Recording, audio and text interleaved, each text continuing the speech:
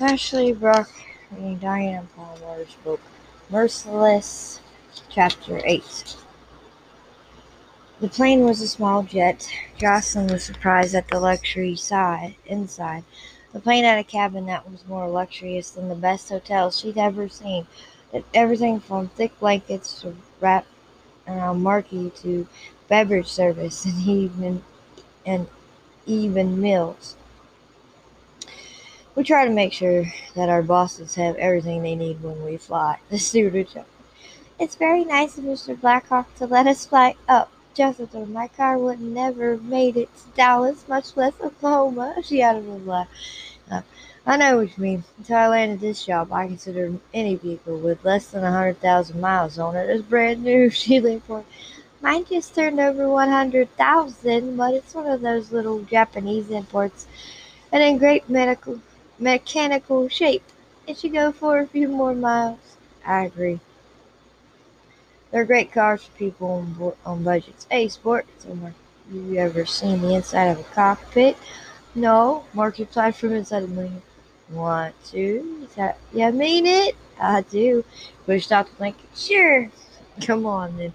The steward said with a grin and held out his hand. It's okay, Marky asked him. Certainly, she assured him, smiling.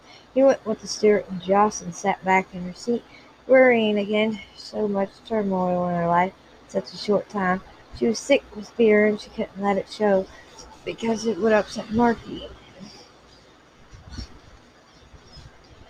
She was afraid to be in the apartment, but even more afraid to go to the Blackhawk family ranch. She kept Marky separate from her work all his life, away from her boss and his family. It was awkward and difficult this trip, but she confronted herself with the knowledge that it was only for a couple of days. Surely in that short length of time nobody would pry. She closed her eyes. She hadn't been sleeping well. She kept seeing John's pale face and blood-stained lips the night they'd taken him to the hospital.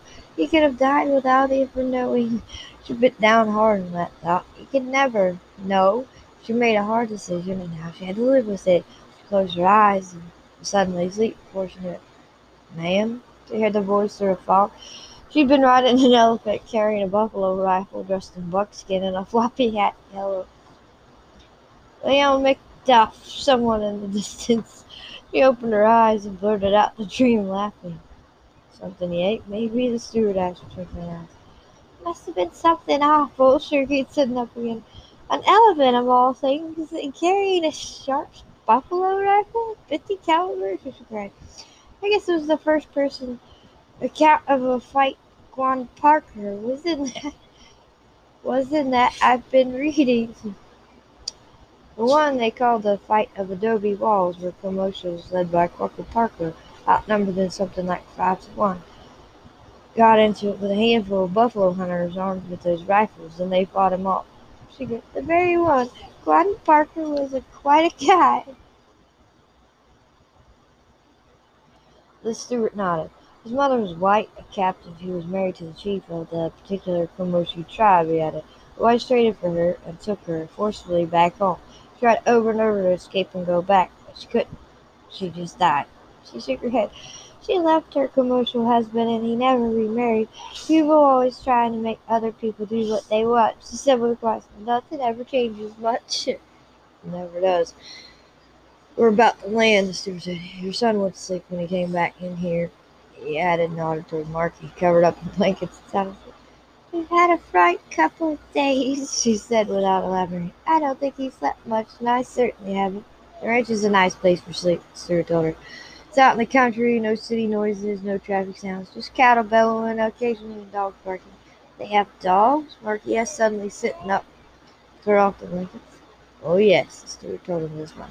They race champion German shepherds. Oh, dear, Jocelyn said the animals had a bad reputation for being aggressive.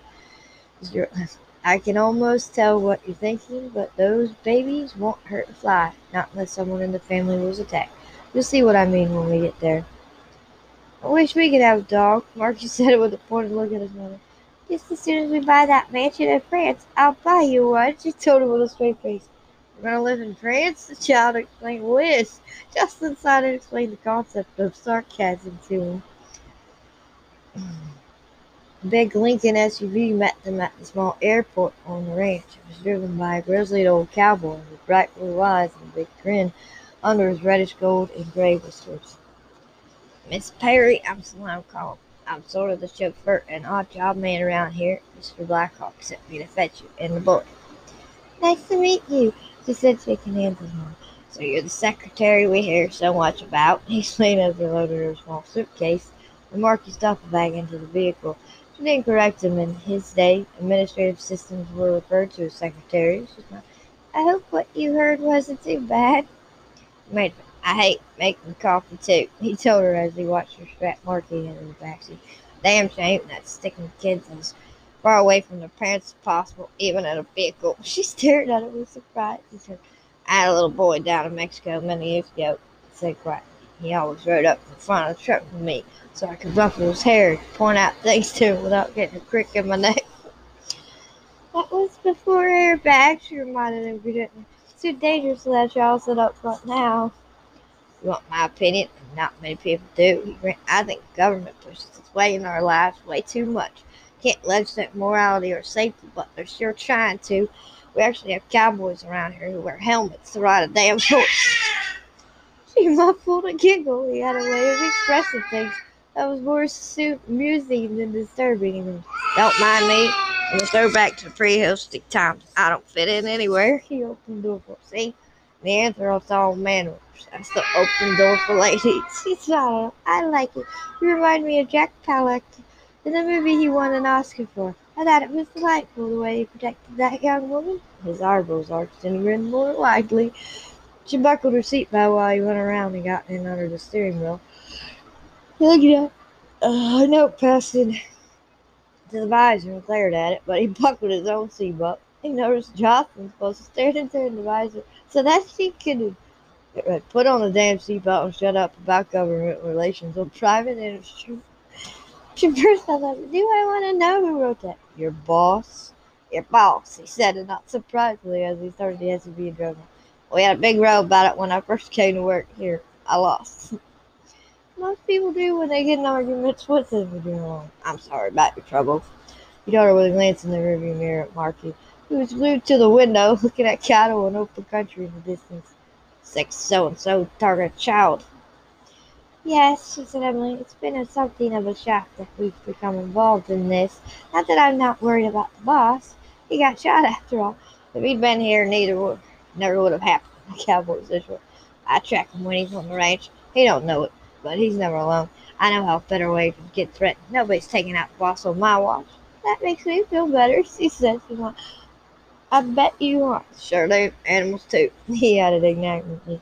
She caught her breath as the Herschel-style ranch house came into view. It was enormous, most assuredly a mansion with no excuses or apologies. There were electric gates made of black wrought iron, and everything else was thick, sand-colored adobe. It was mid-November, so nothing was blooming, but Jocelyn saw dozens of trees lining the long driveway and dotted around the Spanish patio with its big fountain. There was a stone floor on the patio, and when she looked up, she was surprised to see a man with a high-power rifle in the balcony upstairs. "Sharpshooters," the cowboy told her. "We have three who work shifts. Used to be just one. Ran him up there, but since the boss got shot, we're more cautious." "Not a bad idea," she agreed. "You'll be safe here, Miss Perry," he told her gently. "Nothing to worry about. Nothing at all." He added, jerking his eye towards the oblivious child back. "You'll both be safe." She smiled. "Thanks." Parked at the door where the semicircular driveway flanked around a large working fountain, he got out and came around to help Jocelyn and Marky out of the SUV. "Look at that fountain!" Marky exclaimed, running to perch himself on the stone bench. "And it's got fish! Goldfish!" "Chinese goldfish," the cowboy told him with a smile. "There's a big Japanese koi pond out back with enormous fish, all sorts of colors. There's even a yellow one with blue eyes." "Can I see?" Margie said. "Not right now," Joseph said for me. "First we go see the boss and get settled in our room," she added. "Come along, young feller," the old cowboy told him with a grin, as he picked up the luggage and carried him through the open wrought iron gate. "It's so pretty," Margie said. "Look at all those trees. We don't get one tree at our apartment." "Don't have," Joseph corrected automatically. there's a doggy!" he exclaimed and started running toward an enormous black-faced German Shepherd dog. "Marky, no!" Jocelyn almost screamed. "Don't!" Jocelyn spared him a shocking glance before she rushed to Marky's side.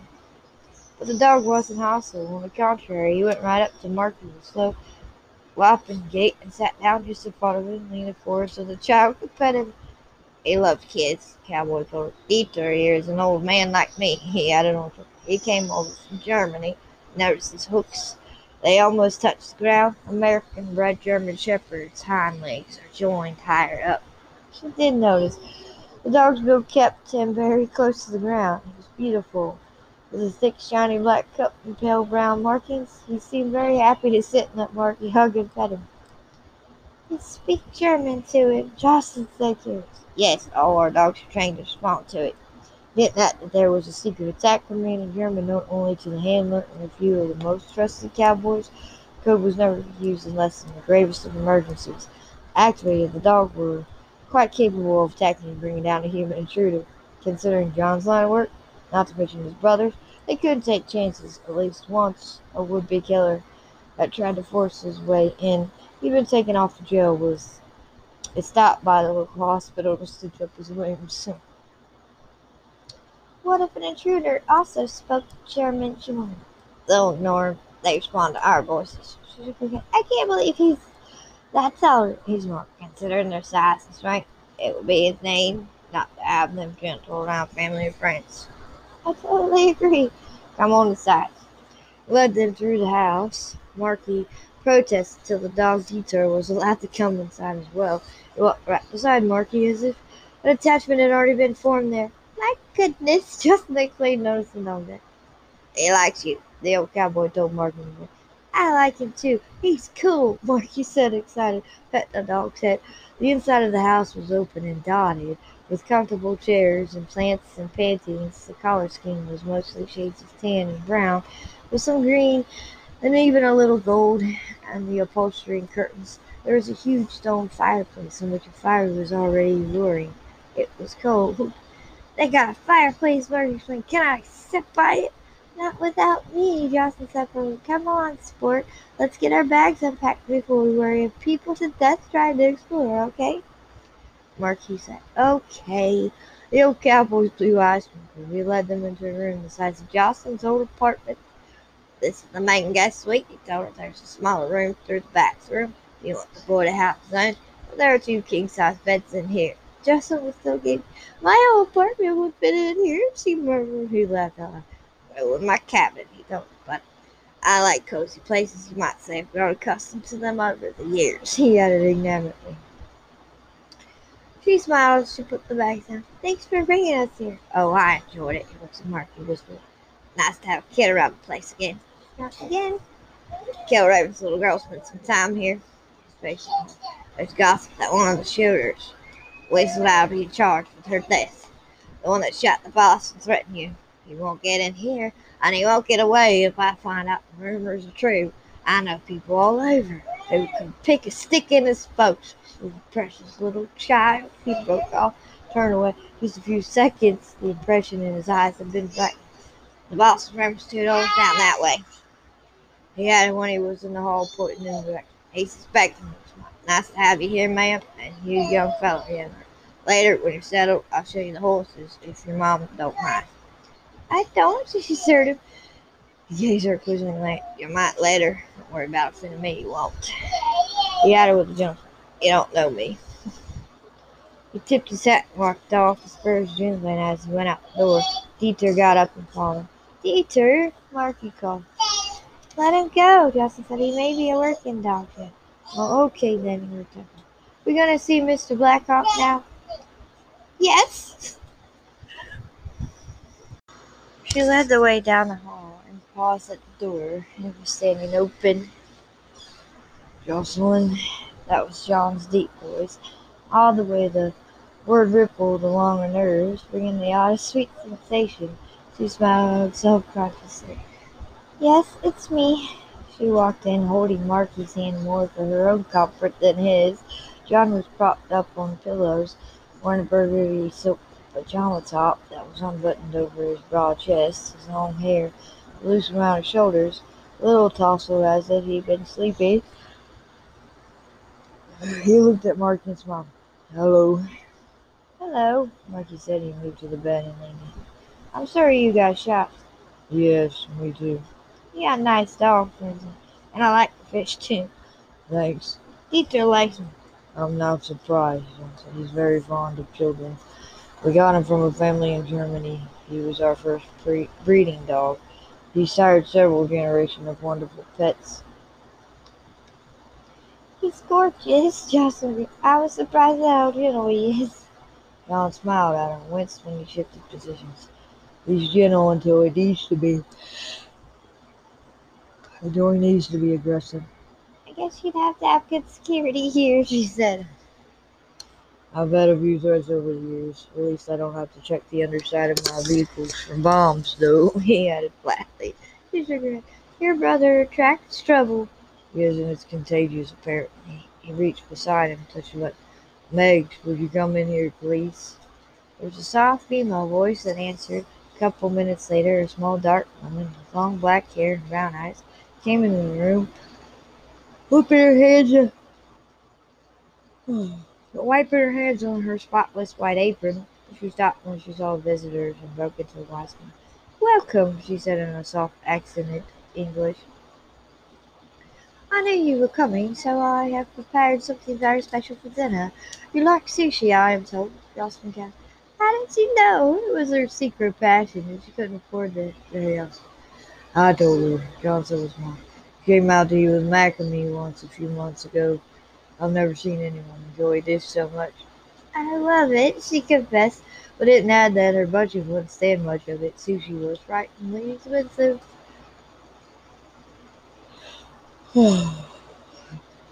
"We have a guy on the payroll who was a sushi chef before he decided he wanted to be a cowboy," John explained. "I sent Megs to fetch him. We have fresh seafood flown from California so he can slice and dice to his heart's content." "Thank you," she said with genuine appreciation. "My pleasure," he replied. "It's a small repayment for the inconvenience of you having to come up here to do my work." "I didn't mind," she said. "Sushi is raw fish," Mark said with his blunt honesty and made a face. "Yes, but our chef can also make fish sticks and homemade French fries," John murmured with twinkling black eyes. "I hear somebody really loves those." "Me!" Mark explained. "And lots of ketchup on." The adult said. "I am making cookies also," Meg said. "Would your son like to come into the kitchen and help me? You can test the cookies if you don't mind," she added dryly. "Oh, please, can I?" Marky asked his mom, hugging her legs and looking up at her with melting blue eyes. "Please?" "Go on," Justin said, lifting him up to kiss his rose. "Oh, Mom!" he protested, moving to put his hand. "Have fun," she called as he followed her, laughing Meg's arm. "Next?" she asked John when they were alone. "A private joke," he said. "She overdid the nutmeg and eggnog one Christmas, and I started calling her Megs. It stuck." She smiled. "She's very nice. Everybody here is nice, especially that cowboy who sits at the airport to drive us here. The one with red whiskers, Stallone Cullen." "Oh, yes. You liked him?" "Yes, very much. He offered to teach Marky how to ride later," she found. "Said an odd thing that he wouldn't be offended if I didn't want him to later." "Some people don't like to have him around. He knows and doesn't take offense. He can get into it once in a while. He's very opinionated. So is she, of course." "He hunts," he said. And then he added that he hunted animals too. "Colin spent some time in prison for hunting men," he said abruptly. Her eyes. "That was him, the hitman he told me about," she explained. He nodded. He was very young and his mother was dying of cancer.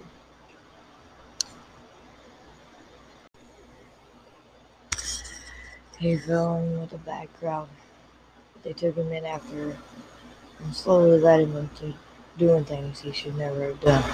He wound up in prison. He got out, went into a rehabilitation program, and ended up here. He's been with us for over 10 years now. She was impressed. "And no blemishes on his record in all that time?" Okay. He did try to go after Jay Cooper when he came out, but he ordered the hit on Mac's wife. That also led to the murder of Mac's daughter, Mellie. He was very fond of Mallory. He had a son of his own, an illegitimate one. When he went to prison and his profession became public knowledge, his girlfriend left him. What happened to his son? God knows. He tried to find him, but I don't think he ever did. He was concerned that the boy probably wouldn't want to know him. She didn't say anything. She was trying to decide how she felt. If she found out that her father was a hired killer, she really didn't know. This house is huge, she said for something to talk about that wasn't controversial. Too big, my mother doesn't socialize much, except when she's trying to get me married. She gives parties and invites her candidate of the week. Sorry.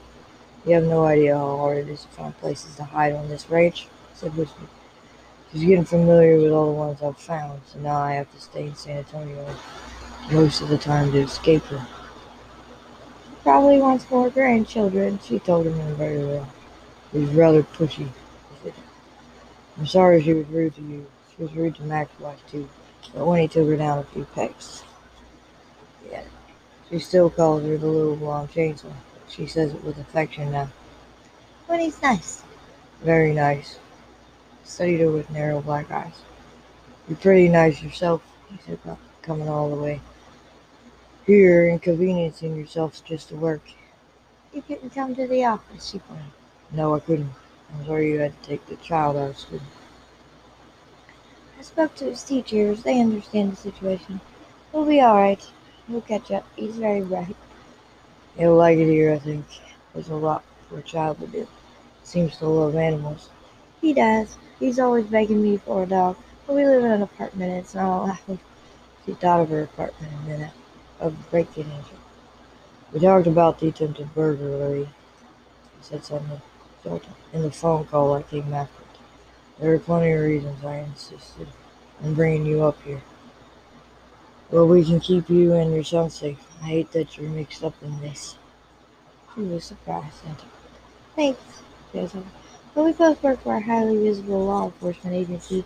It's unrealistic to think there would never be a risk involved in that. You shouldn't involve your son, he said. I used to be naive enough to think that no human being would ever harm a child. Wishful thinking. Yes, it is, isn't it? Yeah, you're doing along. That's what scared me about having my apartment broken in. The fact that someone might hurt Marky. He's all I have in the world. You said your Marky's father was killed overseas? Yes. Do you care for him? You better look. Very much. No expression touches hands and face. I'm sorry. It was a tragedy in many ways. You could marry him, you think? On seeing her hands dug in his back. He didn't have those sorts of feelings for me, she knew. He had some sort, or you wouldn't have Marky, he said in a growler, silently, at the slip of the tongue. She swallowed hard, turned back to her face. Please, it's difficult to talk about something so personal, she said. Can we change the subject? Listen, I hear that the Chinese have a restaurant where robots deliver meals to the table. Surprised to have to skip her lecture. What? Yeah, I read it on a virtual news site. The internet has revolutionized the way we share information with people. So it has. What was your boyfriend's name? Yeah, it's Mr. Blackwell. John, we're not at the office. His gaze slid over her with a strange intensity. What do people call you? Sir? What do people call you? Surely you have friends, family. All my family is dead, except my mother, and we don't have any contact now. Look, I lost touch with my high school friends. I had a friend when I was training as a paralegal. She married and moved to California. You must have a nickname. She better come on and tell me. He shifted, took a deep breath, and said, Rocky. I beg your pardon. Rocky. Would you like to explain how you came by such a, shall we say, unique nickname? I saw a report punched another girl at school, pouring grape juice all over my new white shirt. As black ice cream. Rocky. I like it. I better go find Marky. When do you want to start working? In the mornings. You need a little time to get over the trip and settle in. She moved toward the door. And I'll see you later. Yes, Mom. You're saying, Rocky. He flushed and dived out the door. End of chapter 8.